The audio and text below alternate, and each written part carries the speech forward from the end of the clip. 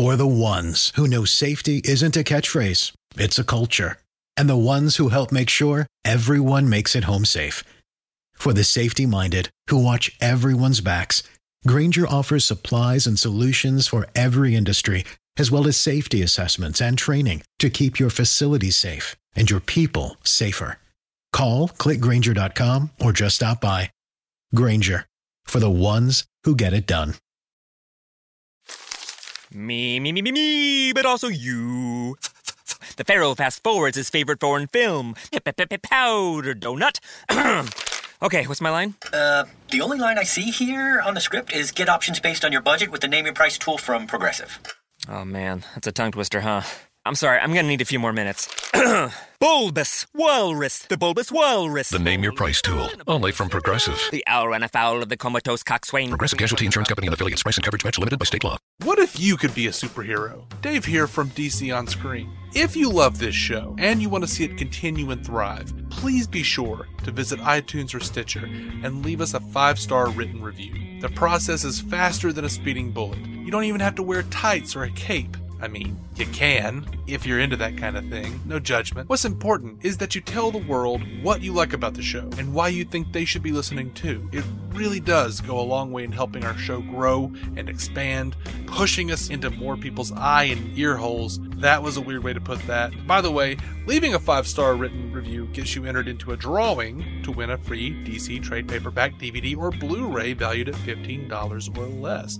1 in 10 will win and will be chosen through a true number generator on random.org. Think of it as our version of that antiquated sexist moment where the superhero saves the girl and she gives him a little jaw sugar. Alright, begging is over. Time for a brand new episode of DC On Screen. Welcome into DC On Screen, episode 318. This is our weekly DCEU news episode. I say weekly, we weren't here last week. I am your host, David C. Robertson. I'm your host, David C. Robertson, and I used to be in a fight club. That sounds This fun. is my co-host, Jason Goss. Hi. You ever bust a man's lip open for the sheer hell of it, Jason? Nope. The closest I've ever come to bloodshed was my dog popping me in the head with her giant walnut head. Well, to be fair, I haven't busted a man's lip open for the sheer hell of it either. It makes a nice quote, Paul. I don't know. My roommate Jeremy, he bought all this like boxing equipment, and in college, and decided he wanted to start a fight club, and got me to go along with it. He also got my brother-in-law Spencer, who's about 1.5 feet shorter than I am, to agree to do it, and our friend Chris, who was basically a Greek god. And Chris whipped all over. Well, he and I never fought. I don't remember. I know he fought Jeremy, and they busted each other's lips open. No. But I never got close to any of that. I did wrestle between middle school and junior high. Mm-hmm. And in middle school, I actually did. I did great, actually. Got some medals and everything. And then, as puberty set in, the odds were against me. I suddenly went from state medal championships to being able to pretty much recite what the ceiling of any gym in my immediate area looked like. Yep. Okay. Yeah, I think the only person I actually fought was Spencer. Was my brother-in-law. He wasn't my brother-in-law at the time. And our friend Shu, who was our roommate, he was a Chinese exchange student. He was just screaming at me during the whole fight, because Spencer was dating my sister at the time. He was like, "You remember, he had sex with your sister." I'm like, "No, he didn't." You insightful little man. Stop it. I thought he was going to be like me watching a football game. Like, shake him in the eye. No. She was over there screaming, "He will never marry her. He had sex with her. He will never marry." Shut up, Shu. I like his style.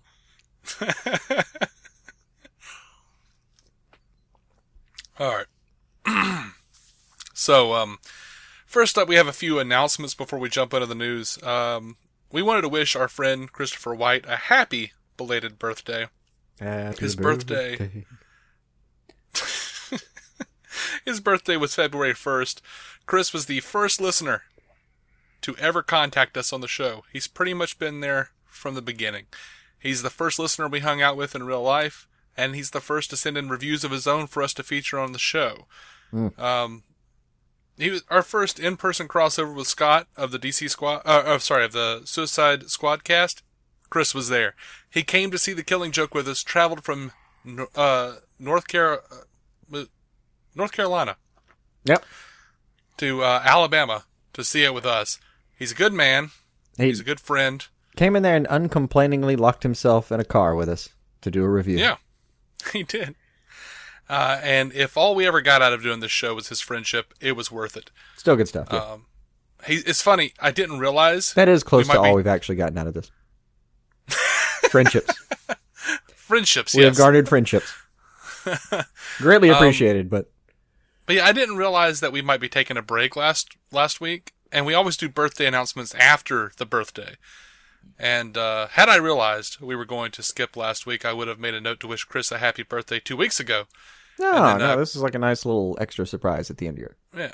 And Chris and I were talking, and apparently his wife asked if we wished him a happy birthday on the show, and he goes, no, but they wished Aquaman a happy birthday, so I know where I friggin' rank. Well, I am more afraid of Aquaman. Nothing personal, just, God of the water. Right? There is a really fun podcast out there called Nerdtalkalypse. They are celebrating their 1-year anniversary this week. Deej Penhollow, one of the hosts on that show, has been a listener of ours for quite a long time. He's told me we inspired them to start podcasting. Awesome. He's asked for advice over the past year, and I've honestly seen them really come into their own as podcasters. I suggest you go check those cats out. Happy birthday to Nerdtalkalypse. And lastly, we have a wonderful listener in the Netherlands named Eli Oppelder. Eli is a very smart, very funny guy. He's got a lot going for him. We've been meaning to have him on this show for months and months, and we haven't done it yet. He just started a podcast. Yeah. He just started a podcast called Stealing the Remote. It's a brilliant idea for a podcast. He steals the remote and makes his mother watch movies she would otherwise never watch. Then they review it. He has one episode up, a review of Man of Steel. He and his mom are charming as hell. Her responses to Man of Steel are candid and interesting. I absolutely recommend checking that one out. I happen to know the review of Batman v Superman Dawn of Justice. The Ultimate Edition is coming soon. He won't always stick to DC. But he's doing it for the first couple. Yeah. So please go give him some encouragement and downloads. Stealing the Remote. He's like 20 years old. Go help the kid out. Yeah. His mother's great. He's like, this is the only woman I can trust in my life, my mother. And she goes, he's like, introduce yourself. And she says, I am his mother. Just cracked me the hell up. Right to the point. It was interesting. Yeah. So it's a cool podcast. Okay. So, on to news. The primary reason that, we're all here, gathered. Yeah. Hunkered around the old-timey radio. Yeah. Aria Moffly has been promoted to Vice President of Creative Affairs at DC Entertainment. She used to work in features for Hollywood Gang Productions as a development executive. She's played a big role in development across the board at DC. She helped develop Arrow, Flash, Supergirl, Legends of Tomorrow, iZombie, Gotham, Lucifer, and Powerless. And the DC Superhero Girls universe. Jeff Johns. Yeah, that's nearly across the board. That's what I said, across the board. Right. I mean, Jeff what's Johns. that short? Like action? That's it. Yeah. Jeff Johns made the announcement. He said, Aria is an unbelievably talented leader within my creative affairs team, and her development expertise and vast knowledge of DC has been key to the success we've had with the studio. As DC's slates continue to rapidly expand, I'm excited to have Aria by my side, developing even more DC projects. So that's happened, and hey, can't fault lack of experience here. And what's more is, I don't know her personally or what she's given the yes or no to, but She was wearing an old school Batman t-shirt in the picture they had on the site. See, yeah, okay, that's enough. Yeah. That's as good as anything else you can get on these kinds of things. Like somebody that's getting promoted to like VP of Creative Affairs, we don't know their resume. I mean, we know what they worked on, but we don't know if they like stepped into a room for 5 minutes and gave a bad idea, or if they were the entire reason the show was good. Yeah, I mean, who knows? You just have to kind of tease out and guess. Fingers crossed, guys. Yep. Fingers crossed. So Arnold Schwarzenegger might be coming to Wonder Woman. Mm-hmm. It looks like Patty Jenkins and Jeff Johns followed Arnold on Twitter. And it might have also had to do with like a political back and forth with Donald Trump. Yeah. Something about I don't know. What the hell is this thing? I only heard it briefly. I think it was like Trump made fun of Celebrity Apprentices dropping ratings since Schwarzenegger took over, and Schwarzenegger said, well, if you'd like to trade jobs. I'm paraphrasing all that. Yeah, something like that. So it may have been because of that, but for Jeff Johns and Patty Jenkins, it's a little... it is. And this Twitter following thing has proven to be pretty reliable, as you pointed out. Absolutely. So I wouldn't mind seeing Arnold pop in there as something. I always enjoy seeing him pop up in movies. Looks like Total Film is putting out a new picture of the Justice League. It's Aquaman, Wonder Woman out in front, and Cyborg with his sonic cannon. They look badass, and it looks like they're standing inside of a Kryptonian ship, or at the very least an alien ship. Looks Kryptonian to me. I don't know. Did you see this thing? I did. And that's about as good as I could do with the description. It looks badass. Probably a ship. And like I've seen a couple of, pissy comments about it. Like, why does Cyborg look like a Transformer? And then over at I can't remember the name. Who's of the it's site. and the what's it's? Death, Birth, Movies, or Movies, Death, Birth, or whatever the hell that Movies, stupid Death or website something? is. I don't know. They were like, Cyborg has a weird-ass hand. That is his hand, right? I'm like, oh, shut the hell up. You don't know anything about anything. Assholes. Don't hold back, Dave. Well, their founder, Devin, who's always yelling about how, DC sucks and, women are, put out, and he's real social justice warrior for women, and then it turned out like someone actually called him out and been like, hey, so you're like a huge sexual harasser who harassed me, and he like stepped away and says, I have personal problems, bye. So now like they've delved even further into like the clickbait bullshit, but whatever. So the couple of things, this picture is so badass is all I'm saying, is that they're just picking it apart. Like, he looks like a Transformer. He's a robot. He's a cyborg. He is a Transformer. He kind of is a Transformer. It's okay. Just is. And that is a sonic cannon. If you want to call it what was it originally? The white noise cannon? Oh, back God. in the old days? Long since forgotten. If you want to call it that, you can call it that. But, yeah, it's a thing he has. It's a cannon attached to the man's arm. Can't we all be happy with that? Isn't that enough for right now? For a still frame a year before the movie comes out? It's called source material accuracy, guys. Get on board. Anyway. So, moving on. Someone on Twitter asked when we were going to get the Justice League trailer. Gal Gadot responded, haha, soon. So, hey guys. Does she mean like my movie's coming out soon? Well, no, they said, I'm over here hoping for a Justice League trailer during the Super Bowl, and Gal Gadot said, haha, soon. So, Justice League, baby. Justice League. All right. I do. I want another trailer. The first one was cool, but it's time. I want a little more footage. Feed me. I mean, some people think, I thought it was probably going to be on the Lego Batman movie. Nope. So, the next big tentpole is, Kong.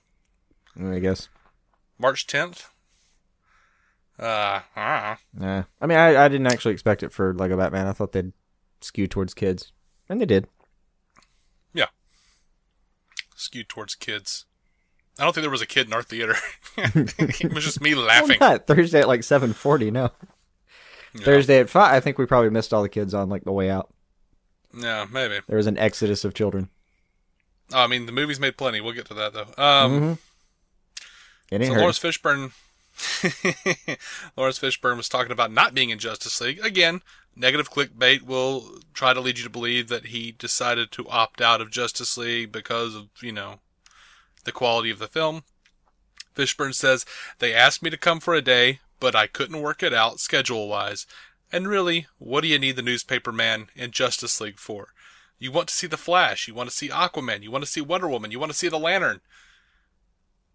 And everyone's just hanging, not everyone. Hanging it out there about the Lantern. Yeah, people are freaking out about the Lantern, think that's indication. No, it's not. He doesn't know. He's not even in the damn thing. Mm-hmm. Fishburne goes on. The man was too busy to get there for a day. Surely he doesn't have that much inside information about this film. Yeah. You think he's like hanging out back by the dumpster smoking crack with Army Hammer and being like, hey man, when are you going to show up? Yeah, no, that's not happening. I don't know. Maybe he is. I don't. But anyway, I don't think so. Tom Cruise is Snapchatting him on set pics. No, sir. No, sir. So Fishburne goes on to say, we've been waiting 35 years for these characters to show up on the screen. What were they doing over there? Marvel has been kicking their ass. This is the comic book geek in me, who has a collection of comic books. I've been waiting to see these people on screen forever. Dude, that's fair, but shut up. 35 years. Okay, first of all, 35 years, that's an excessively long time to be talking about Marvel kicking anybody's ass, because Marvel's only been kicking ass since 2008. I thought that's what it sounded like that's what he meant, was like, they've been kicking their ass on like on-screen portrayal of the big team. Well, yeah, he says, what were they doing over there? Marvel's been kicking their ass. But he says, we've been waiting 35 years for these characters to show up. Well, most of these characters have been around for like 75 years, at least. So we've been waiting that long to see them show up in a source material capacity on screen. I just thought he meant like, we've been waiting 35 years to see a Justice League, and like, I've already got the Avengers, so like, come on guys, catch the fuck up. I mean, yeah, I didn't take it as 35 years of kicking their ass. Well, it's just, I'm just wanting to point out that Marvel has only been around doing this since 2008. And, I mean, part of that time, Warner Brothers was making all the fanboys happy putting out the Dark Knight trilogy, so... And apparently the fanboys are all over that because, like, oh yeah, we want a gritty, realistic Batman who wouldn't have anything to do with the Justice League. What the hell are you talking about? Why? Anyway. I don't hold that, like, I have problems with those films, but I actually don't hold anyone accountable for that thought. Like, you know what? Great. Happy for you. You got your 3 films. Now I want to see them with everybody else. Right. But, no one's clickbait tweeting on this. They asked, as a comic book geek, were you surprised at how quick fans and critics were to jump all over Batman v Superman? Fishburne says, look, I love what Zack Snyder does. Jesse Eisenberg, this little nebbish guy as Lex Luthor, for me, that's a genius move. And the whole thing with Martha Kent and Martha Wayne, I don't know, man. I must be sentimental, but that's some heartwarming stuff to me. So I don't get it. Yeah. So that doesn't, exactly jibe with the clickbait titles of DC has been Fishburned. Oh, God, I'm sure they did that too, didn't they? I saw that, yes. Oh, fuck me.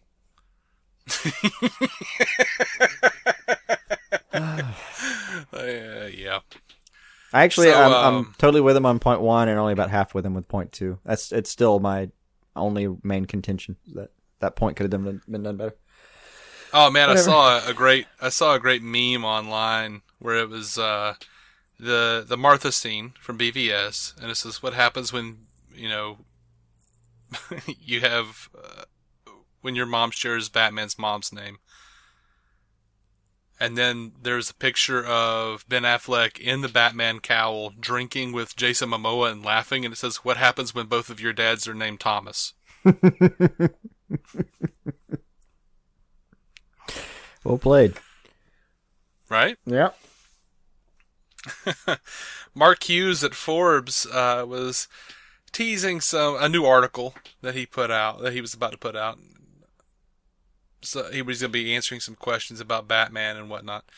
Now, we know that there was a whole press conference where a bunch of reporters went to the Justice League set, and Mark Hughes has said that he saw some Atlantis concept art And someone asked, what that was like, and he says, "I can answer that right now. Imagine Game of Thrones underwater and with a hint of Avatar. That's the best I can describe it." Not bad. Yeah, that sounds pretty phenomenal. Yeah. Some in development preview of the Batman Justice League suit has been released. It's just like a little CGI model mock-up of the Batman suit from Justice League. It, looks pretty much exactly like the BVS suit, except with some added layering, some little armor bits, and the little transitionary goggles. I'm assuming that everyone's been talking about. A lot of people have been negatively talking about. I kind of dig it. I think it's a cool little evolutionary step toward the goggles in the Nightmare sequence from BVS. Yeah, that could work. It's just well established that he has eyewear. Can't hold it against him. Yeah.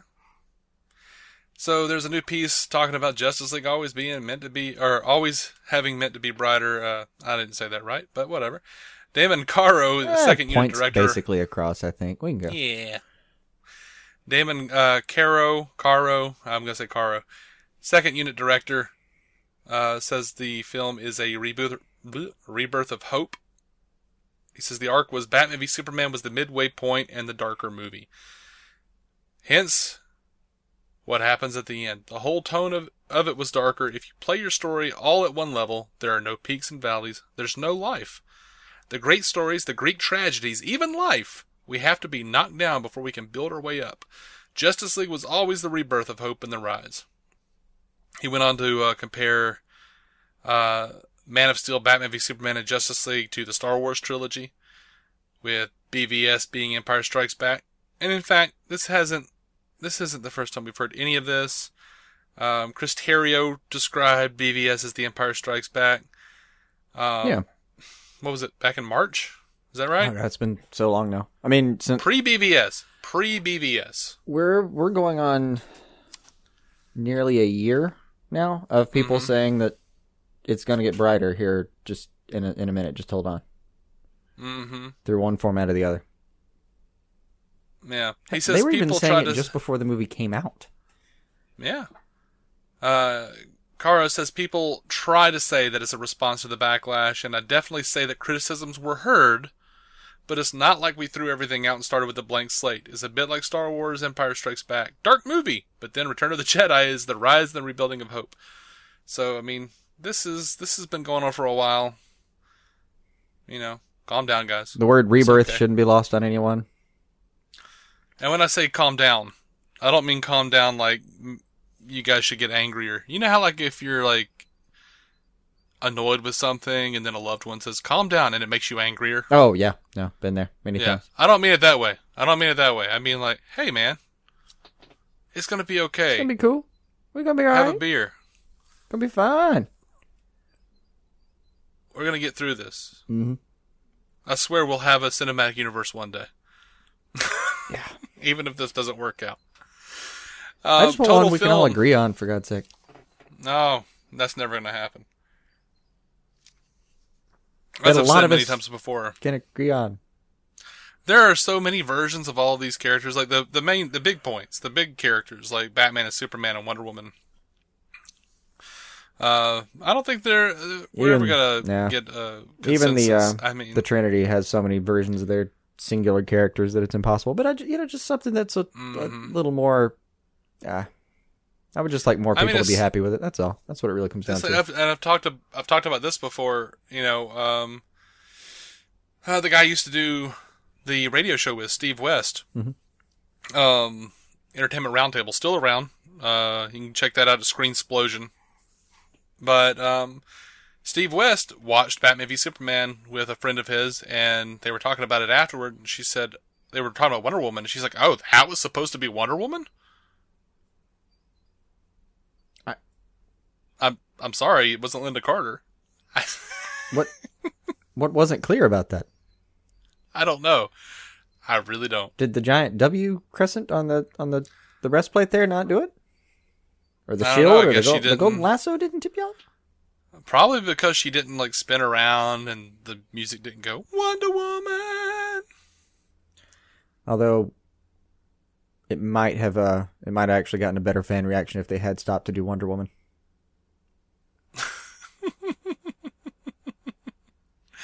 Maybe. Really? But as we said last week, might have seemed like the film didn't take itself so seriously for a second.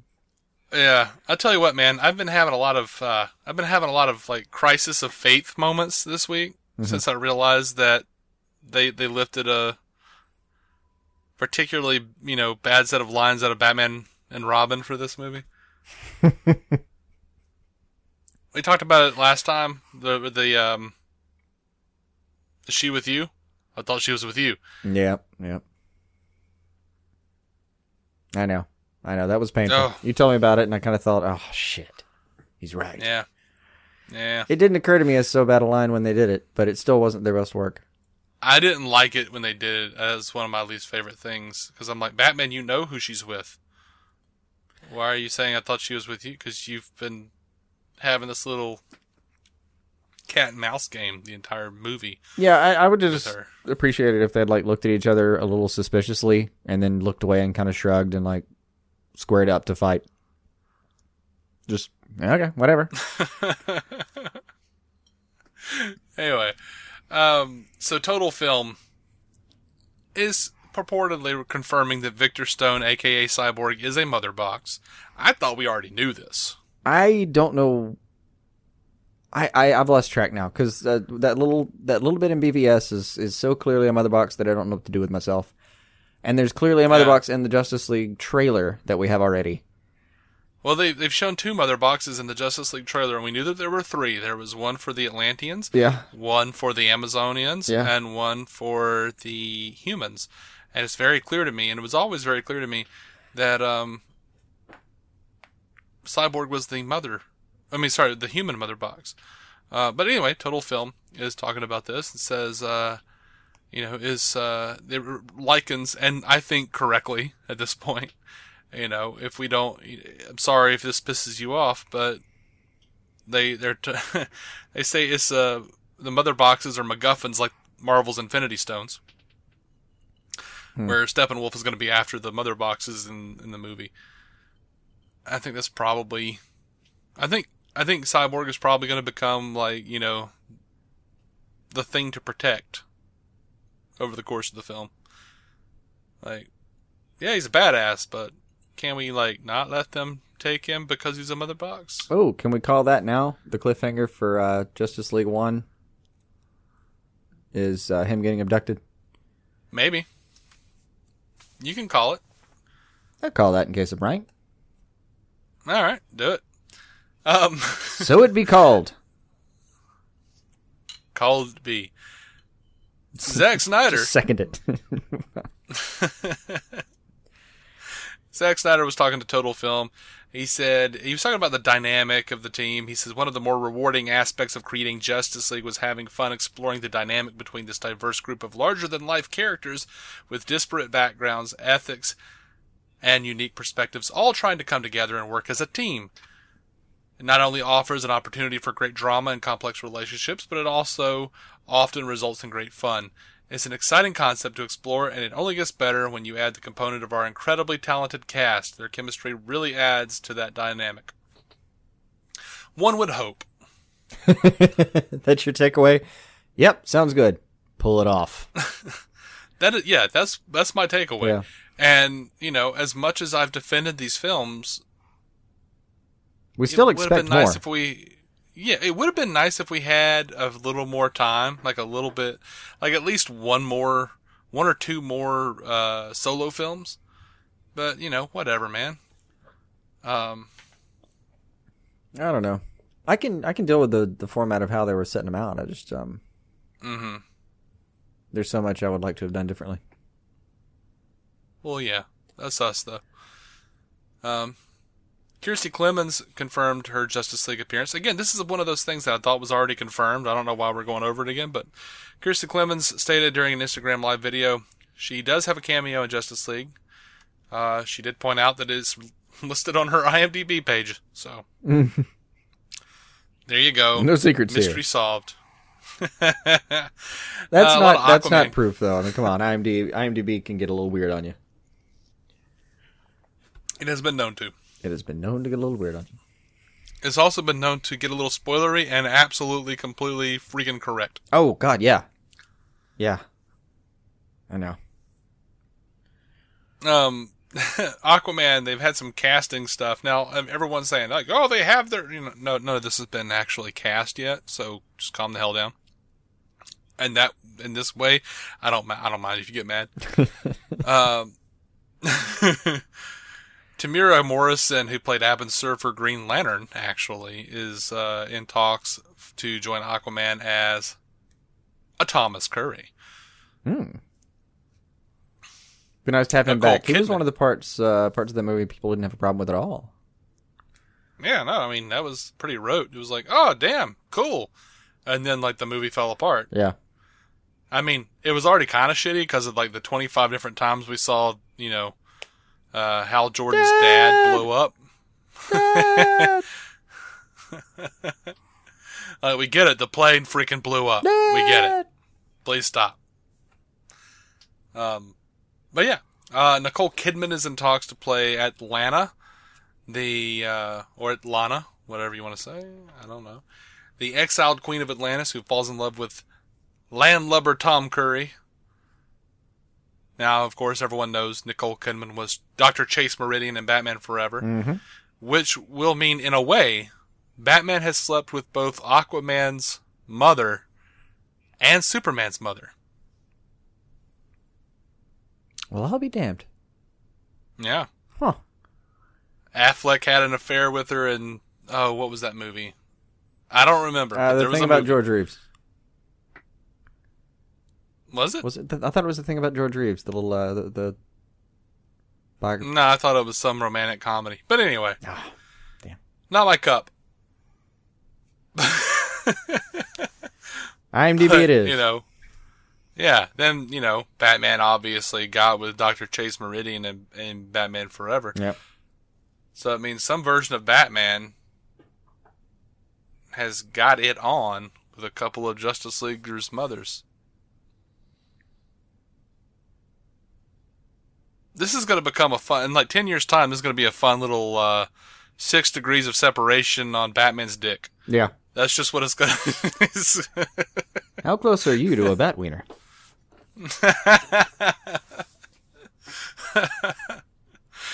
It's not who I am, but who I do that defines me. Yep.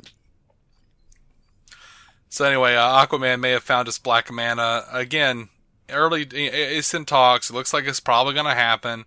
They've had numerous meetings with the Get Down actor Yahya Abdul-Mateen to play Black Manta.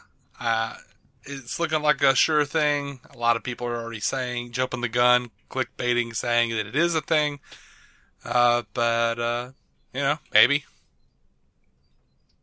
Looks like that's probably what's going to happen. I haven't seen actual confirmation that it's true, though. That it's absolutely, like, him. Yeah. As far as I can tell, yeah, it's just I don't know. It's the secondary sites. It's not like Variety coming out and saying it yet. Mm-hmm. So, Amber Heard, there was a training video. She's just throwing some punches at the camera and walking away playfully and laughing. So, but she's training to be Mera in Aquaman and Justice League, so yay. There was also a video have to punch some people. Yeah. Also a video of a gym where people are training and Jason Momoa walks out and just dramatically points to Aquaman comics on a table. That was awesome. Just fun stuff, not earth-shattering news here. Mm-hmm. But this is just breaking as we're recording.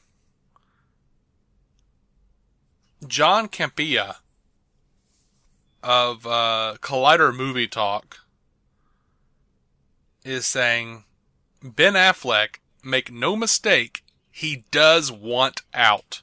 He doesn't want to be Batman anymore. I've been told Ben Affleck is talking with Warner Brothers in an attempt to get out of being Batman, and if they do not let him out of being Batman, the standalone Batman film that ultimately happens will be the last time we see Ben Affleck as Batman. He says that he has 3 separate sources telling him this over the past 4 days. Oh. That's going to be rough. That is going to be rough. All right, so where would that put him, though? First of all... Is that... The Batman right now is slated for, 2019 at best? Like early 2019 at best? Probably. Which would put it still between the Justice League movies, I think? Probably, yeah. I wonder what that does to him story here is where it really leaves me. I don't want to recast him. I mean, if we lose Batman, we lose Batman. I'm almost leaning more towards that than recasting, for God's sake. I think if... Here's the thing. I think if this is true, and there's no real indication that this is true, I don't trust Collider Movie Talk. Well, that's fine. I've listened to the show. I think it's a lot of, circle jerking and, I've never seen it as a viable source for movie news. And I look at a lot of different news. Yeah. But, they seem to be, a little bit high on the horse there. But, there's no evidence of what these sources are. And, quite honestly, even if they did have all these sources, you think what would be the end goal for saying all of this? It's just to destabilize Warner Brothers and the DCEU. If you are looking at it and going, okay, well, I was going to see Justice League, but if they're not going to keep going in the same line, why would I? They're going to recast Batman, or the DCEU is over. And let's face it, if Ben Affleck leaves the DCEU, if he's not Batman anymore, this isn't like the Hulk. You can't just recast that. It's going to suck. Well, no, I mean, probably so far just you reboot can. it. Like, so far he's been a part of half a movie. And looks like he has a substantial part in Justice League, but Justice League 2, we don't know anything about. No, but he's also in Suicide Squad briefly. Yeah. But only as a cameo. I mean, right now you could get rid of Batman or make it a transition to another person's Batman. If you absolutely had to.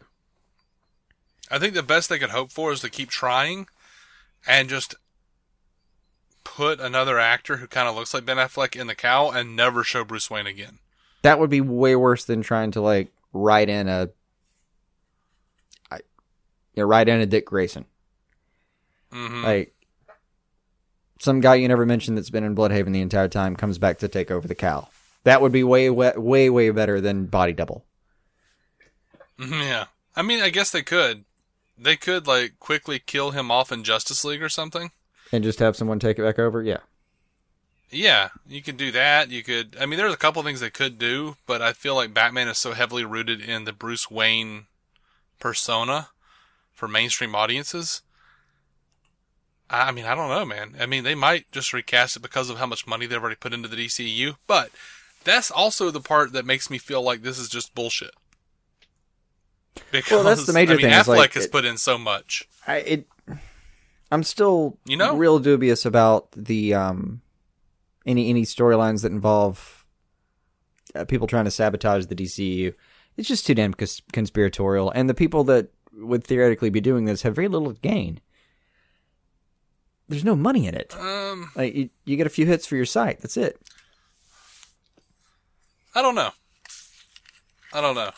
People will do a lot for a few measly hits, though. That's true. Honestly. But for everyone to be doing it is one thing, but to start forming a narrative that it's like an active conspiracy, you have to have an active hand behind it that's guiding all these little pawns that just want a few hits. I'm not saying it's an active conspiracy that everyone is involved in. I'm saying it's just something people have brought up no, there's an active conspiracy. I'm just not willing to buy that. There's no hand with enough resources to do it. So it just, right now it's an unsubstantiated report, it looks like. It's absolutely an unsubstantiated report. Absolutely. That's not in question. Unfortunately, it has just enough bearing that, it's even got me a little concerned. Yeah, and, you hear things like this, and we've heard things like this, like, oh, he's going to be stepping away, and he says, oh, I'm actually doing it. And him doing that, and then he says, saying, I'm definitely going to do it, and doing he steps away. And then stepping away has hurt it more than anything. Yeah. I don't think at this point there's room to be worried. But even if it does, I mean, let's just call it for what it is. It's a bunch of movies, man. Yep. I also think that if this ends up being true, this is where I land on it. Or if we end up seeing more news that this is possibly going to be true, where I might land on it is this. We might be at the point of like, man, Affleck just can't keep his head in or out of this thing right now. Like he's not, some days he's feeling it, sometimes he's not. But this is something you maybe need to be really focused on to really get done, to do it well. Which is the talking point that he's used on several occasions. He wants this to be done well with everything behind him, and it feels like sometimes Warner Brothers has just fought him too hard on doing it the way he feels is the right way to do it. So yeah, it seems like he... If I pull away and talk about what I've seen over the last few months with Affleck and Warner Brothers, it feels like he wants to do a thing, they don't want to do it the same way. He's just I don't know. I think he's having like a crisis of faith himself. Yeah. Absolutely, and if this is true, if this report is true, honestly, I think it would probably because they may have taken the Batman away from him because of Live by Night. That's something I said a couple weeks ago. You know, there's a very real possibility that he was kind of on the fence about it anyway, and they saw that with that weakness, and then Live by Night flopped. It just did. There's no argument to it. It flopped. Yeah. And I think maybe they just told him, you know, hey, we're replacing you as a director because you can't direct and star at the same time. You just can't. This is too much money. And which is a little confusing. There were reports earlier, there were a couple of reports this last couple of weeks about Warner Brothers asked him to focus completely on this, and or beware. Mm-hmm. I don't know. I don't know how true that is. Well, there was a report that said that they asked him to put off other movies until after Justice League. And that was a while ago. Yeah. But even still, that it's hard to judge. That seems like a mentality WB might have because we've seen him do it with some people. But and it's not even WB's fault. That's not a lot of companies do this. That exclusivity contract of like, dude, this is what you're doing for the next year. Sorry, this is what you're doing. Sorry. And yeah, maybe he just couldn't roll with it. It really does. It feels like he's having this huge crisis of faith, and it is a giant set of shoes to fill. Mm-hmm. And everyone's just not on the same page, and it's getting so much damn publicity because Ben Affleck is everywhere right now. Yeah. But I would rather have a better Batman movie and Affleck not be the director of it. I was on board with that. I mean, everyone let him step down, let him focus on production. Like he's apparently got some writing chops. Yeah. Let him focus on what he's good at. He works well with Chris Terrio. Let him focus on doing the role correctly and getting the lines right, and then let somebody else do some of the hard ass job of directing behind it. Yeah. That wasn't a bad call if everyone was actually on the same page. Right. And, and honestly, I don't understand why you need that much money to make a Batman movie anyway. I was watching Fat Man on Batman. Mark Bernardin made a great point. Like, the two major elements of a Batman movie are you got, it's detective shit, it's gumshoe, it's, it's film noir, and then kung fu, and those are two movie genres that are historically very, very cheap to make. Oh yeah, no. Look at some of the early Tim Burton. Look at 89 Batman, and look at all of Batman 66. The entirety of Citizens of Gotham, if you believe what you've just watched, is about 250 people. Yeah, and like the sets themselves cover maybe about 2 football fields. Like, I could construct this for about, I don't know, $25,000. Yeah, and Bernardin suggested, maybe they should have a budget of like $35 million. 35 million, and they would clean up. But they're not going to do it because WB, See, Bernardin and Ryan Reynolds are apparently on the same page right now. Yeah? Yeah. No, to do Deadpool 2, he's actually arguing for smaller budget. Oh. Okay. He wants them to pull it back a little bit. Well, yeah, once they want to throw in all this extra money, like, oh, it was so good, we're going to throw it. Like, no, that's because then you're going to get less of a return for the next one and be like, well, this one wasn't as much of a success. I guess everyone's tired of Deadpool. No, you fools. I forget the actual numbers, but they made like 10, 11, 12 times the money they put in on this. And then next movie, you come in and throw in like $250 million and only make $650 million. And you go, oh, God. Our return on investment just went down by like a nearly exponential rate. Right. But then, of course, you have the other end of that spectrum, which is like the Salkinds or whatever, with like in canon films with Superman, where they're like, let's spend progressively less money on every Superman film and see what happens until it really shows. Tell you what, just for kicks on the last one, we're going to tell them the budget's this, and then we're going to make it 50% of that when they show up. So, anyway, the ROI will be amazing. No, it very much will not. Yeah. So anyway, on to other big news. Hopefully the Ben Affleck leaving Batman thing is not real. Hopefully. I've enjoyed Batfleck. I hope it's not real because I hope it's not real. I just do. I honestly think that whether or not he dips is going to depend on how well Justice League is received. And subsequently, how well his standalone is received. Yeah, well, they haven't invested enough money in the standalone yet. Like, he can still bail after Justice League and face minimal financial consequence for somebody like Ben Affleck. Right. He could still dip. I just don't know if he will. But we're hearing so much about this. It's way overexposed at the moment. I wouldn't be worried about it yet. Not really. No.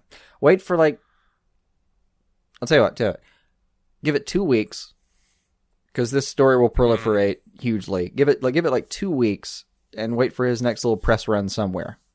Because the first thing someone's going to ask him when they have like a decent camera and mic is, "Are you really definitely done?" We will get a soundbite from him at some point soon. I guess we'll go from there. It's just gonna be him rolling his eyes and going, "Shit, what is wrong with you people?" I know.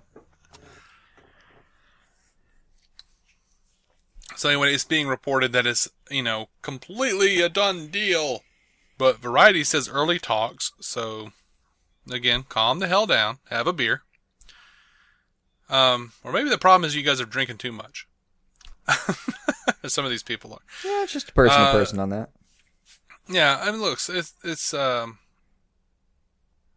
being reported that Matt Reeves is in early talks to direct the Batman solo film, which is, as of this point, still being executive produced and starring by Ben Affleck. So, calm down. Still good. And the part that cracks me up the most is that Ben Affleck was the thing that everybody hated about this at the beginning. But whatever. Yeah. There are people just sitting there refreshing the IMDb page right now. Sure. Just to see if there's So look, Matt Reeves, this guy, if he directs it, the only thing I've seen is Cloverfield that he did. He did a remake of Let the Right Ones In, I think called Let Me In. I did not see that. He did 2 big-ass event tentpole films, Dawn of the Planet of the Apes, and he's about to do, he just did War for the Planet of the Apes. I hear really good things about those things. Yeah. Then again, he also did Under Siege 2 with Steven Seagal. So, there's that. It was a long time ago. I'll give it to him. Yeah. Whatever. I just want to point out that is a thing. Yeah, but no one should be judged for anything that had Steven Seagal in it. Right. The rumor Free pass indicates, I don't know whether to be happy about Matt Reeves or not. I haven't seen anything the guy's done except for Cloverfield. Yeah, really don't and know I the feel guy well like enough that's to not judge. That's a found footage film, so you can't really judge anything. Yeah. And they're saying, the rumor mill is saying that if Matt Reeves falls through, which I'm hearing he's committed to do it, and Warner Brothers really wants him, Right But now, if the he heavy falls bet's through- on him doing it. If he falls through. That's a big if. Warner Brothers is trying to get Ridley Scott, maybe? Which I would not be into. One, Ridley Scott's a dickhole. Yeah. I've heard that one. I would have to completely just overrule because it's a Batman film, I would have to see it, which pisses me off because I've sworn I would never watch another Ridley Scott movie. My first comment is like, well, I mean, yeah, but we'd only see Batman for like 15 seconds and he'd be in shadows. Right. Which could work. Legitimately could. The better parts of BTAS were in the shadows, for God's sake.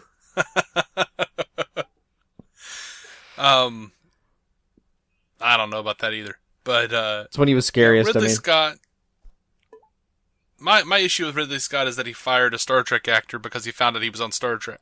You know, and what, you're on Star Trek? Ah, get out of here. You were on Star Trek 10. You were on Star Trek 10 years ago, whatever it was. You're fired. Yeah. What? Now, Ridley Scott also has said, he told Digital Spy last year, superhero movies are not my kind of thing. That's why I've never done one. I've been asked several times, but I can't believe in the thin, gossamer tightrope of the non-reality of the situation of the superhero. I've done that kind of movie. Blade Runner really is a comic strip when you think about it. It's a dark story told in an unreal world. You could almost put Batman or Superman in that story, in that world, that atmosphere, except I'd have a freaking good story as opposed to no story. So clearly he has a bias against superhero movies. Yeah, no. You can't just throw Batman into Blade Runner. Wouldn't be the same freaking... It would ruin both of them. Oh my God. Would it? Yes. Or would you just have Batman Beyond?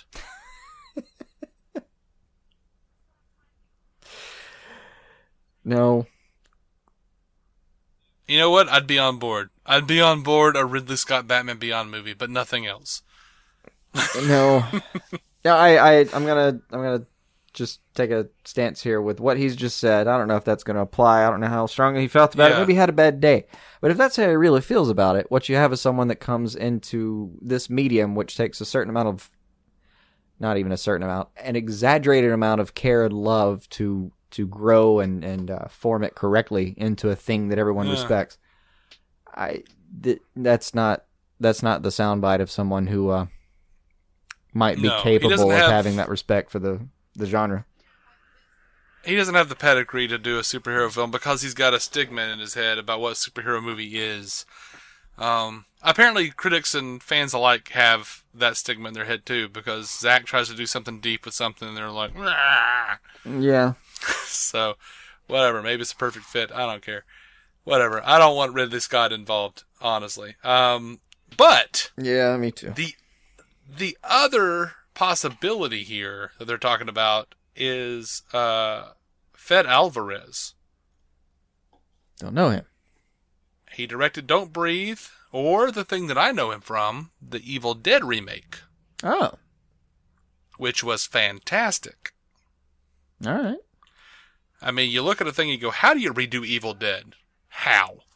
How do you actively redo Evil Dead and make it good? Make it, almost as good as the original even. With a new set of complexities. He did it. He pulled it off. Actually, right there, the last few sentences you just said, that's how you pitch somebody like Fred Alvarez. Like, Fed Alvarez. I think it's Fed or Fede Alvarez, but either way, Alvarez is awesome. But what you said was this guy took a pre-existing continuity, redid it, tweaked it a little bit. Sounded like it sounds like it was respectful, kind of good. Pushed it a little bit. Mm-hmm. That's what you want. It wasn't a comedy. It was straight up horror, and it was pretty gruesome. But, I've never been one for horror. I love the Evil Dead movies. But because it devolves into just slapstick horror comedy. It's just like supernatural comedy by the end of that shit. But yeah, what he did with Evil Dead was a lot of fun. In fact, I hope they bring it into Ash vs. Evil Dead or whatever. And they have talked about doing that, like bridging the gap between the universes. But anyway, that guy's really good. And he did a fine job with Evil Dead. I'd like to see his take on Batman. But really only if they did like a villain like Cornelius Stirk or something, you know? Like, get one of those weird villains who are like, no one knows, who like kills people, you know, and just like eats them. Maybe a Zaz. I was thinking Zaz, yeah. Shit. A Fed Alvarez movie. Batman movie where the main villain is Zaz. Oh my God. We don't have to deal with Leto's Joker, any press about that shit. We don't have to deal with any of that bullshit. Just like, well, we don't know what they were doing. And then all of a sudden, here you go, it's a Zaz movie with Fed Alvarez. I'd be so on board with that. Not bad. Anyway.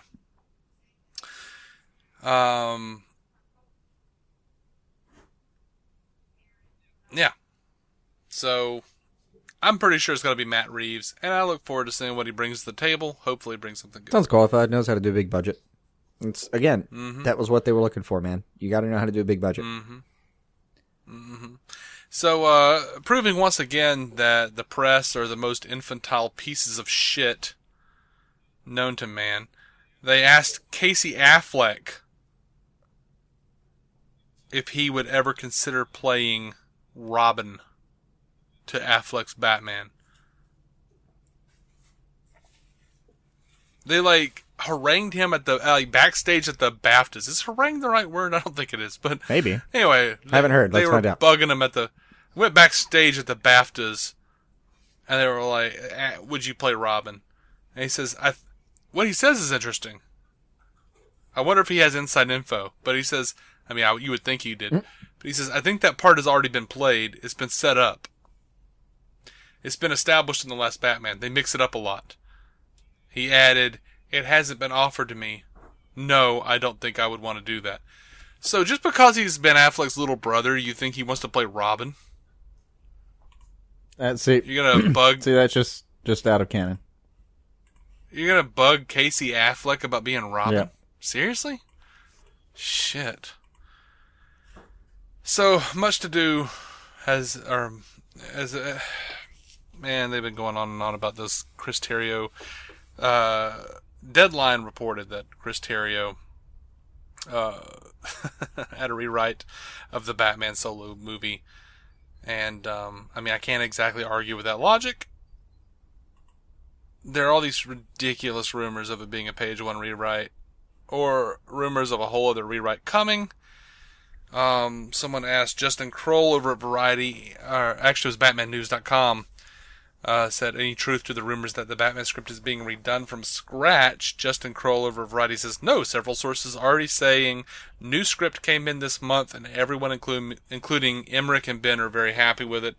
So, don't worry about those rumors, guys. Yeah. Shit. I mean, come on. I'm sorry, this is just, it gets more and more disheartening.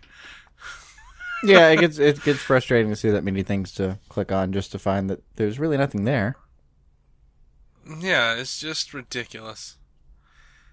Speaking of which, the rumor mill, the headlines are all saying Joe Manganiello is not going to be playing Deathstroke because he's going to be in a movie with The Rock, in a movie called Rampage, a movie about the 80s video game there. April 2018 release, which means it has to begin in spring or summer. Well, we've already figured that the Batman was not going to start until probably fall because of the delays and Affleck stepping away, and they're finding another director. And by the way, they were probably looking at Matt Reeves for quite a while. Like, they probably figured that Affleck, it looks like that was not going to be exactly. Yeah, no one was happening booking equipment for April to do Batman. But yeah, but if you want to know if he's going to play Deathstroke in the Batman movie, well, Joe was on Dragon Talk, a D&D podcast, and it was just this week. And he had a whole lot to say about playing Deathstroke. He was talking about training. He says, I'm somebody that likes to start preparing way ahead of time, so I've read almost all the comic books involving Deathstroke just to get the information out of them. Some of them are useful, some of them are not going to be useful, because ultimately the script, that's my text. I have to play that. I started katana training recently, like live sword training, and I started meeting with various martial arts teachers and discussing with them. Okay, so what are the most offensive styles of martial arts? One where you're not waiting for someone to attack you, but ones where you're looking to make the attack. Then what are the most deadly ones?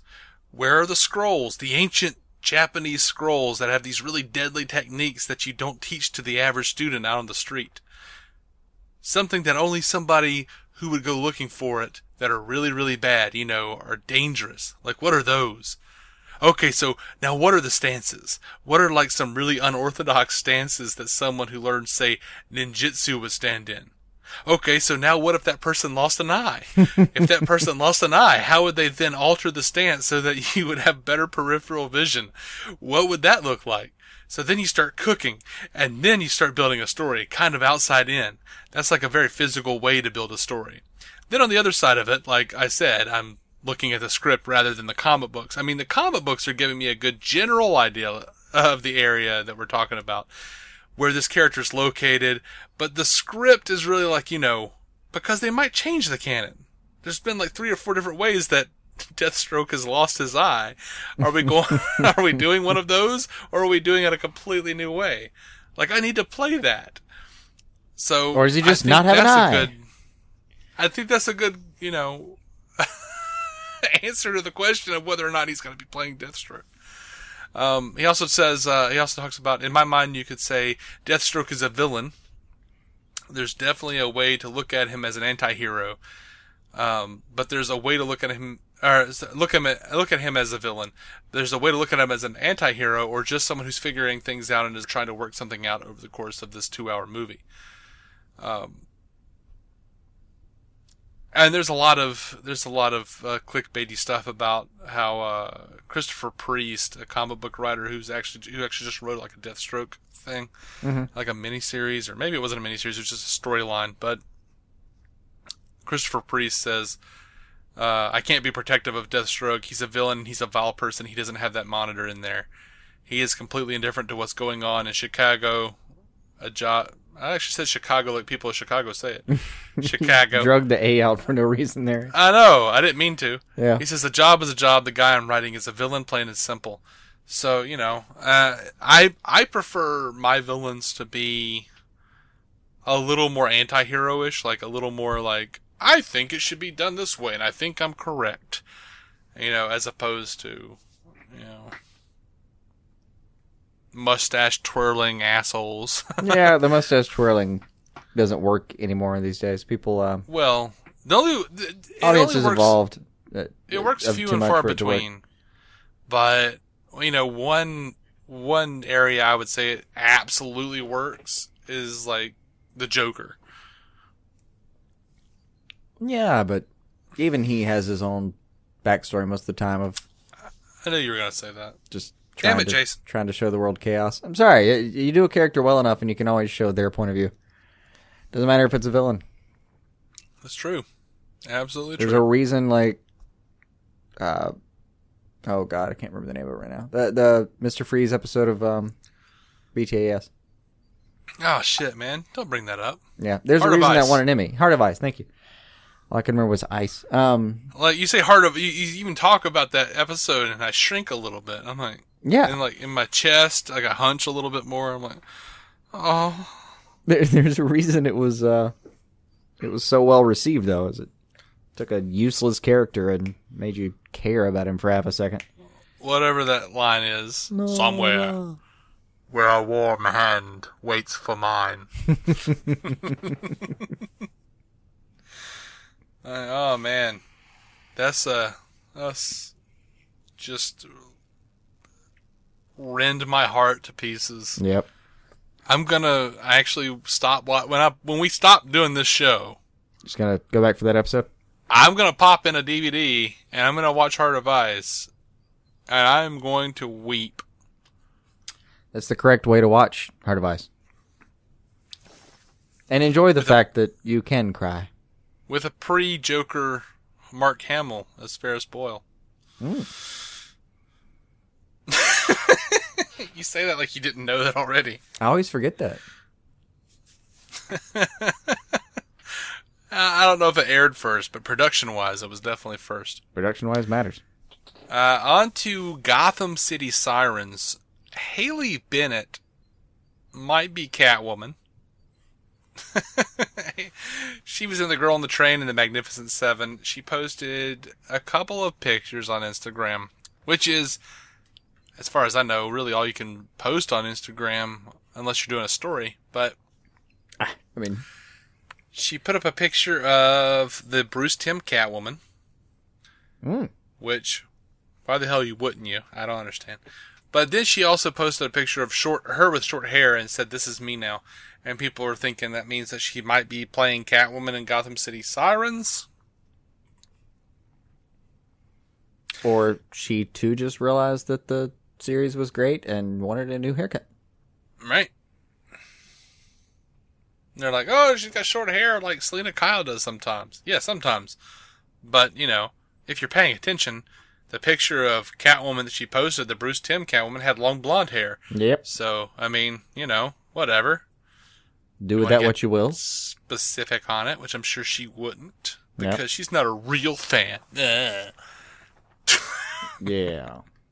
I'm just kidding about that. I hate when people say that. Anyway, Lena Headey from Game of Thrones, and also 300, a Zack Snyder joint. Someone asked her, "Why aren't you playing Catwoman yet?" And her response was, "Why the fuck am I not?" Oh. Well played. And I have to say, if I had to choose between Lena Headey and Haley Bennett, I would choose Lena Headey.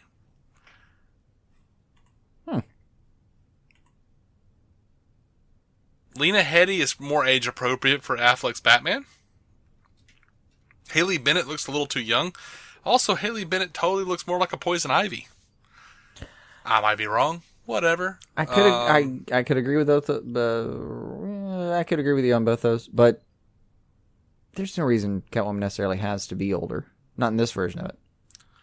And I could make an argument that in this version of it, he definitely doesn't have anyone that's like still taunting him at his age. He's been in the game for a bit. Maybe. He has, I mean, it would appear, especially if you listen to Alfred talk about him, committed pretty much to not having a family. Yeah. But I kind of have to wonder, who was that chick in bed with him in BVS? Maybe it was Lena Headey. Maybe it was Haley Bennett. I doubt very seriously if this Bruce Wayne would remember the name. Maybe it was Barbara Gordon. Because the WB seems intent on making him have sex with Barbara Gordon. They do seem very intent on that, yeah. Like, why? Like, why is that the one thing that Paul Dini did that you've glommed onto, you bastards? By the way, I didn't ask you about this, I don't think. Did you laugh a little bit when, like, we were watching Lego and it's one of the major criticisms of Killing Joke, and it really, I could never get completely comfortable with it in the Killing Joke, like, animated adaptation, and then I looked over at Lego Batman and they're like, yeah, we're gonna make him a... Okay. Yeah. It was like such an uproar when they did it, like, for real in Killing Joke, and then over here they're kind of like cutesy and together, and it's clearly like he's into her, and I come on. Let's look at context aside. How many times are we going to have him nail Barbara Gordon? I think there was no indication that he actually nailed Barbara Gordon in any real capacity in the Lego movie. No, not at all. Not at all. But he is beyond smitten with her. Sure. And who wouldn't be? She's a strong, empowered woman. It's Rosario. He's clearly... Come on. against everything she stands for, though. He doesn't want to work with her at all. But no, I think the problem in The Killing Joke was the lack of her, or the seeming lack of her being a strong, independent woman in The Killing Joke. I think that was the problem. Like, I think people took issue with that because it seemed like she was just willing to give it up to Batman. Like, oh, of course I'm into Batman because I'm, smitten with him or whatever. I don't know. I just didn't take it that way out of that one. We've entered treacherous times where you can't really make character choices in movies without offending someone on either side of the aisle. I'm not taking a stance on either way. I'm just saying, it's when I take away from their relationship in Killing Joke. Well, I'm used to the idea because I watched the Batman the Animated Series, and Batman Beyond, which they didn't go deeply into it, but they just retrofitted it. Sort of in Batman Beyond, yes, they did. You're absolutely right. They did somewhat do that. But they did make it a point in Batman Beyond to say, hey, this happened. Yeah. And,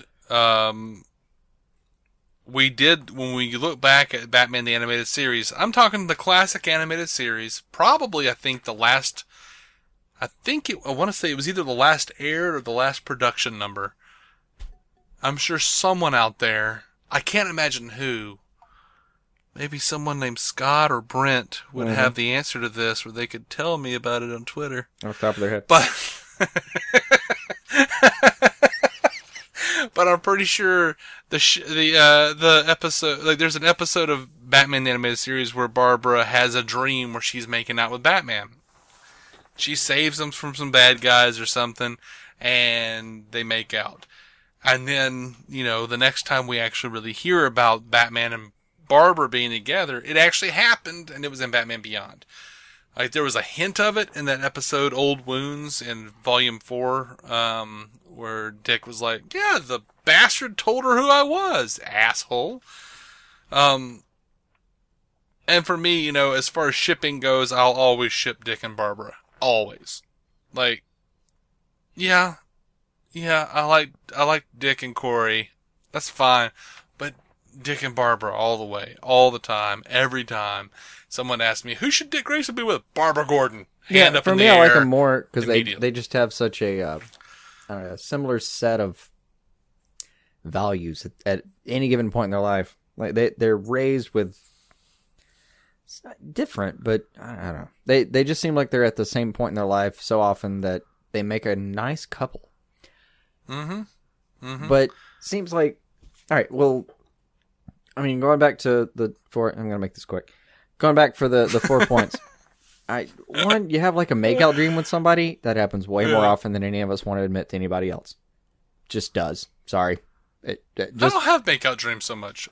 I'm sorry, that probably makes you statistically unlikely. Like, I don't know. People have lovey dreams about people they would not like to admit it all the damn time. Mm-hmm. And then, so for me, that's borderline irrelevant. And then you get back to like, oh, it's just a thing that happened. Okay, well, a lot people in an intense situation, it's a thing that happened, whatever. But then you go back to like the current WB-verse, and they've got Barbara and Bats going right at it. Mm-hmm.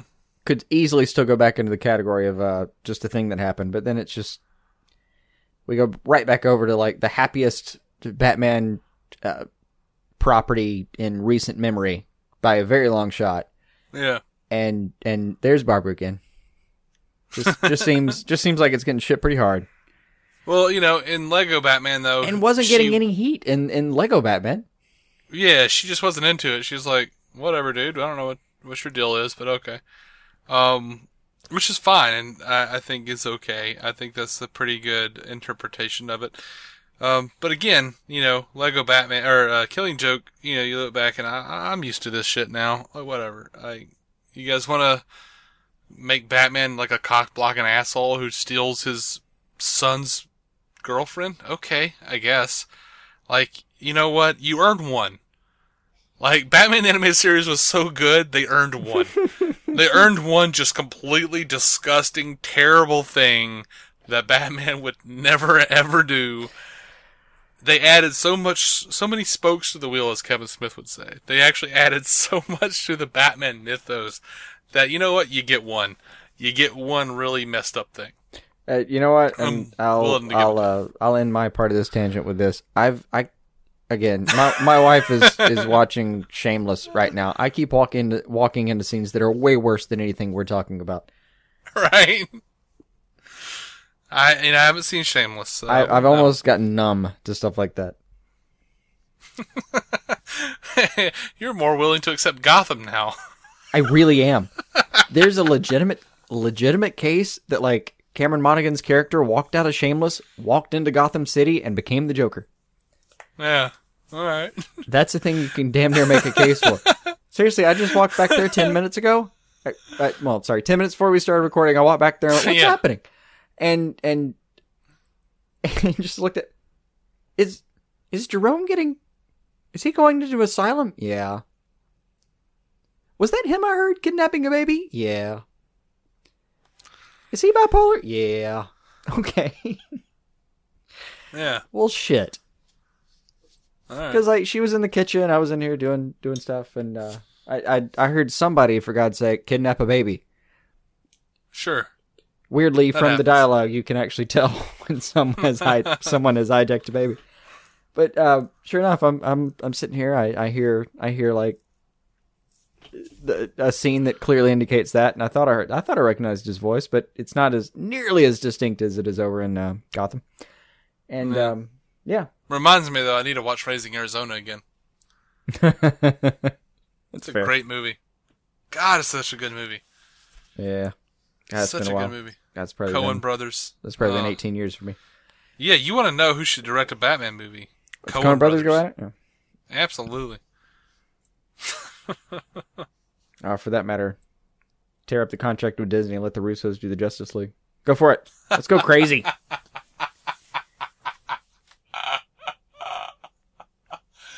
Okay. Yeah. Get some revenge on the mouse. Over to BVS news, because, gosh, we have really diverged. Oh, yeah. Let's actually get some stuff done real quick. Zack Snyder released a VFX reel. It was a pretty comprehensive video effects reel for Batman v Superman this week. He tweeted, "This is a look behind the curtain at what my amazing VFX team is able to achieve. They are simply amazing." The video is pretty comprehensive, covering everything from young Bruce being carried up by bats to the final fight with Doomsday and Superman's death. Spoilers. And includes some voiceover explaining the layering effects the team employed on occasion. Some of the footage was released a few weeks ago, but it is largely new behind-the-scenes material. It's pretty cool. It really is. I mean, the cinematography and the effects were not the things people had problems with. Right. Largely. Now, we are DC on screen, and this isn't the end of the show, by the way. So we do tend to move toward DCEU stuff, like the DC Cinematic Universe, if you want to call it that, which is why we haven't talked about any of this stuff, but we're going to talk about it now. There was a kind of a lot of it, so I moved it to the end of the line. Lego Batman stuff. Well, this doesn't have anything to do with the DCEU necessarily. In support of the release of the Lego Batman movie, Warner Brothers threw some support from its other properties at the new feature. Not only did Gotham, Supergirl, Arrow, and the Flash get billboard-sized Lego makeovers on the sides of the WB offices, the shows last week featured some of those Lego redesigns in the credits. Also, some of the TV spots with Will Arnett included some of the crew. So that's really cool. Yeah. That's a nice little swath of interconnectivity. They're funny little pictures, too. Like, the little Arrow Lego looks so damn angry, and he's got like a 5 o'clock shadow. Mm-hmm. So, there is a reference to Suicide Squad in the Lego Batman movie, and without getting too spoilery about the line itself, for those who haven't gotten to see it yet, the director had this to say about the moment, which some described as being a derisive line of against Suicide Squad. I can't remember if that was one we really had to run up the flagpole or not, or just the executives who were on the movie saw it and were okay with it, but this was just us kind of riffing in a voice booth. It was me, Jared Stern, and Will Arnett. It was one of those things where we gave Will an idea and he took it and made it his own. I love working with him. He's amazing, but being able to get away with stuff, I think, is kind of one of those things we do well in all of the Lego movies. There have only been 2 so far. You feel like you're sort of getting away with it. In another interview, he said, because we're approaching these characters in this movie with a lot of love, people kind of let us do some things that maybe we couldn't do. Will Arnett also explained the moment as saying, it's kind of incumbent upon us in this position in a certain way, as the absurdist Batman, to take those shots. If we don't, then we're sort of missing our own point. And this makes a great point. I thought, I'm calling it the absurdist Batman. Yeah, I liked what McKay had to say. I thought Arnett nailed it though. But the thing is, I thought about it in the movie, and I didn't say it. I thought I was going to remember it when we did the review, which is already up. You can already go check that out if you want our opinions on the Lego Batman movie. Mm-hmm. Spoiler, we loved it. I thought I was going to say this in the review, but I didn't.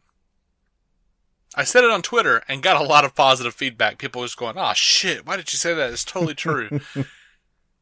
The Lego Batman is he's totally just Frank Miller's All-Star Batman from All-Star Batman and Robin. Oh yeah. Without the cursing. Yeah. I was gonna say without the sex or the cursing, but he's pretty into Barbara Gordon, and I'm pretty sure that Frank Miller's Batman would totally have sex with a minor on top of a rooftop. So, yep. Even though she's not a minor in the Lego movie. But I think Lego Batman is totally just Frank Miller's All-Star Batman. Like, current, crazy ass, I'm kind of an old man but look way older Frank Miller. Actually, his current rendition of Batman is the Lego Batman without cursing.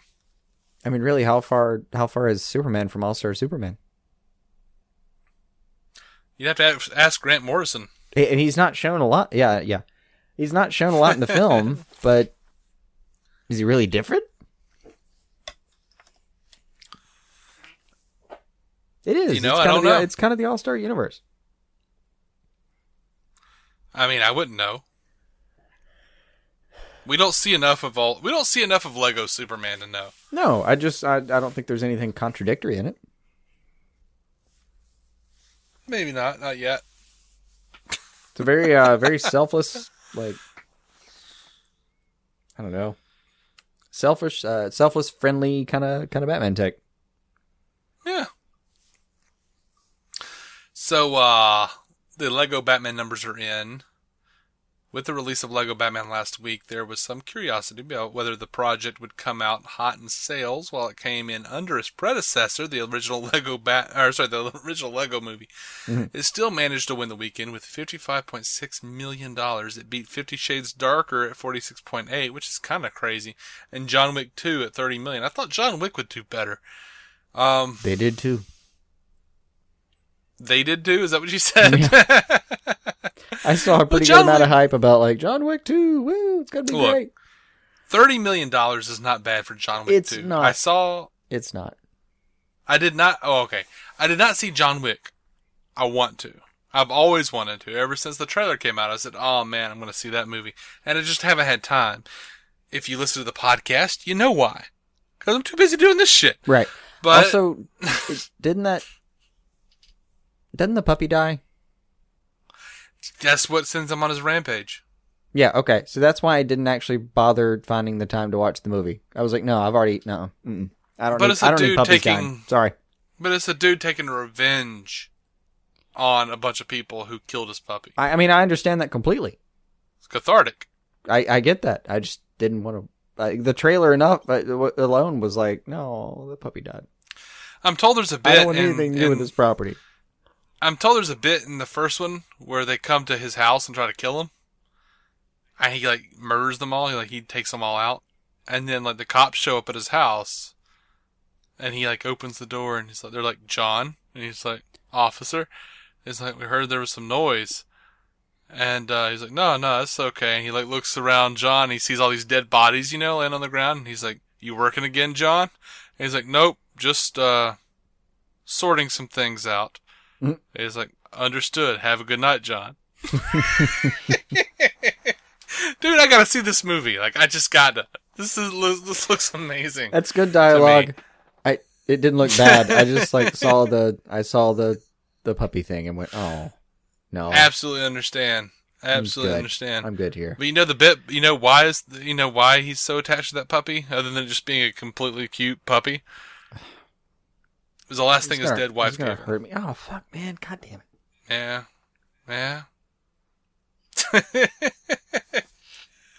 Yeah, I think we gotta see John Wick, man.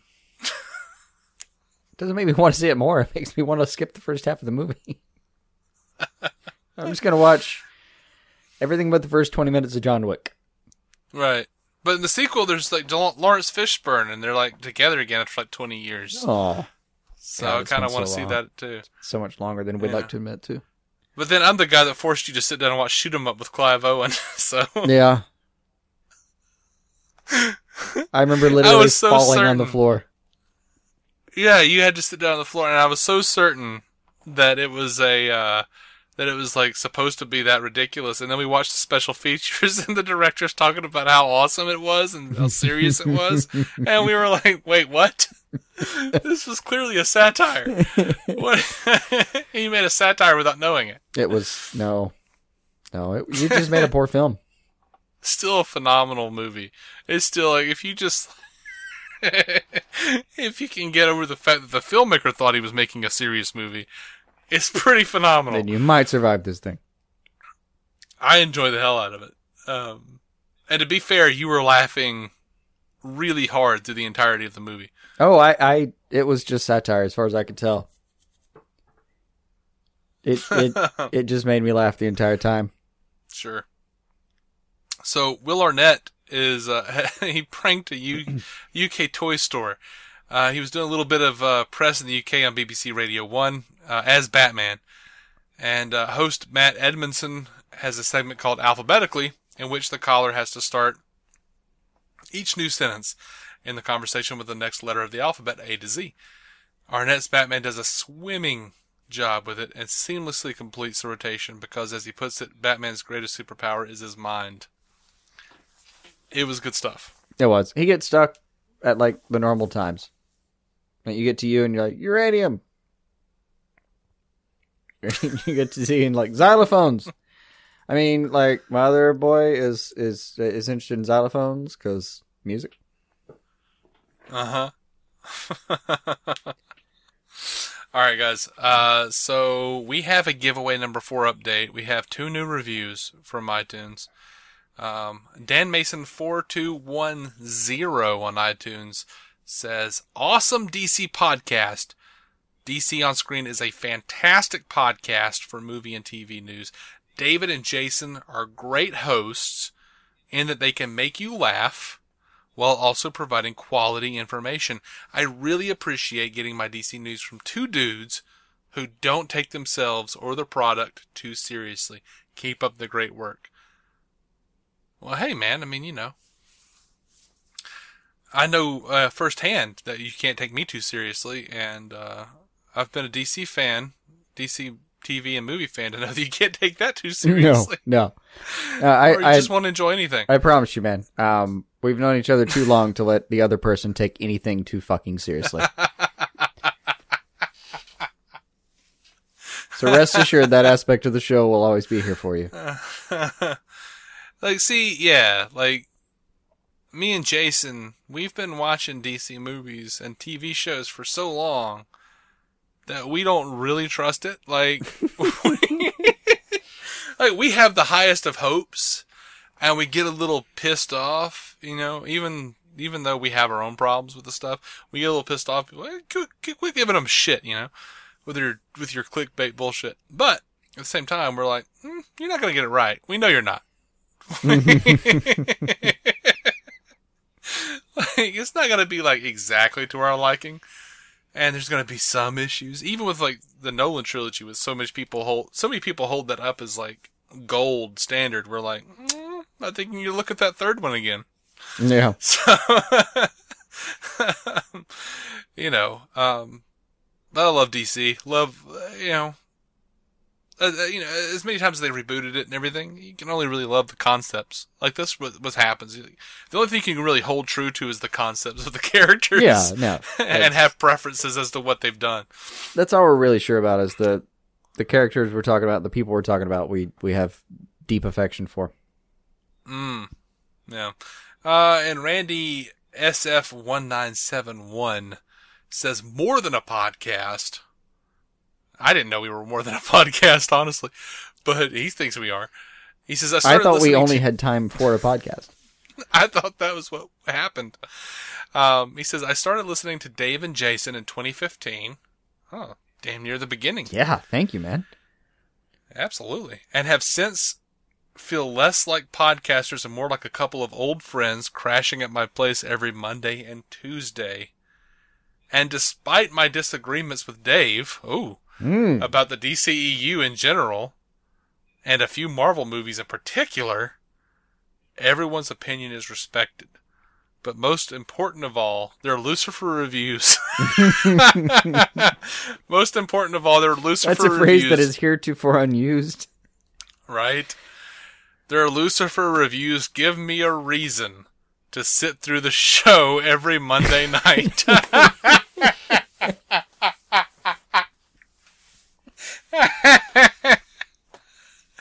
Shit, man, I didn't know we were forcing you to watch Lucifer. I'm so sorry. I'm so sorry. Also, thank you for going through this with us.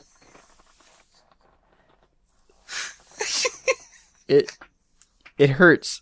A lot of the time, it hurts. All right.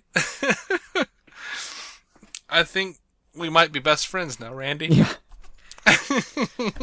We've been through some shit together. Yeah. We were in that foxhole together. Yeah. I do mean foxhole, because it airs on Fox. And it is a hole. Yeah. It's gotten better recently, though, right? Yeah, like 2 episodes. I hope it gets better. Anyway. Fingers interminably crossed. That makes number 5. Randy is number 5 in giveaway number 4. Excellent. 5 more reviews. And someone else gets a trade paperback, a Blu-ray, or a DVD. DC, of course, because we're not going to pay for your Marvel shit. Even though we love Marvel. We do love Marvel. And actually, if you ask us, we probably will. But yeah, but we have a brand to consider. There's some really good Marvel stuff. It doesn't say DC begin parentheses OK Marvel. We really like them too, a lot. No apologies. Really love Marvel, but we focus more on DC in parentheses on screen. That's not our title. Right. So we couldn't make a graphic that made that work. But just between me and you, if someone wanted to give us a 5-star review and then asked us later on if they could get a Guardians of the Galaxy trade paperback instead, I might be okay with that. Don't quote me on it. Yeah. But yeah, Blu-ray, trade, paperback, or DVD, $15 or less. 1 in 10 win. We have 5. We need 5 more reviews. iTunes or Stitcher. We opened it up to Stitcher. We would open it up to Google Play too, but I can't find a way to review anything on Google Play. So yeah, Google Play's got some. It's Google. They like algorithms instead of actual human interaction. It's got some play to it, yeah. In all fairness, Google was founded on an algorithm, so it's done well for them. Yeah. Again, stick to your brand, guys. All right. So that is going to be it for our DCEU news. Aside from the fact that I gotta mention this. I don't know why. Coolio said that he was going to be Scarecrow. I thought I saw that. In the sequel to Batman and Robin. I thought I saw that. And he says, I doubt they'd be coming knocking on my door now or come calling now or something. Like, no shit, buddy. Coolio. Yeah. It's like, these days you see Coolio in the news and you go, that was a thing. I forget what I saw he was doing recently. Shit. Someone's going to be really angry with me. Someone's going to be like, I like Coolio. Twitter. And I'm sorry. I mean, I did too. I owned Gangsta's Paradise. I mean, who the hell didn't? Oh, who can't recite like old. at least a couple lines from that? Oh, I can recite way more than a couple of lines. I know the entirety of Ghetto Highlights. I know the entirety of Gangsta's Paradise. I know way too much of that album. Oh, God. I forget what I saw he was doing recently, but it was interesting. Well, damn. 1, 2, 3, 4, get your woman on the floor. Anyway, we are DC on Screen. Not Coolio on Screen. You can find every episode at DCOnScreen.com eventually. It's taken me a little while to get them up. Like, I upload them to the feed, and then I upload them to DC and then on Screen. Time takes its toll. Oh, man. Does it ever. We are proud members of the Giant Size Team Up Network. GiantSizeTeamUp.com. By the way, they just started a new podcast called Botched, which is a D&D/game podcast. It's a really cool idea. Go check that out. It did look cool. GiantSizeTeamUp.com. We are going to be coming back with a DCTV news episode because that's how we roll. We give you so much free content. Because I don't know. It seems like, I think we might actually have some sort of compulsive disorder. Yeah, it's a bit of an OCD. Anyway. I only notice it somewhere in hour 9 of gathering news.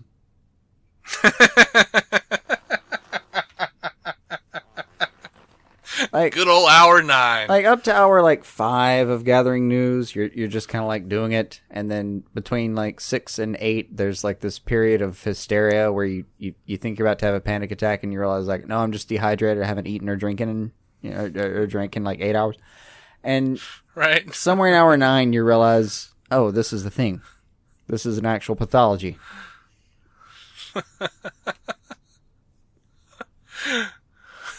Yep. So, anyway. Also, Batman Podcast Network, because that is also how we roll. And I think I said that's how we roll earlier, and I can't remember. So, just pretend that I did if I didn't. Though, but we're still rolling. We are still rolling. Because that's how that metaphor works. We are. So, until the DC TV news episode, keep some DC on your screen.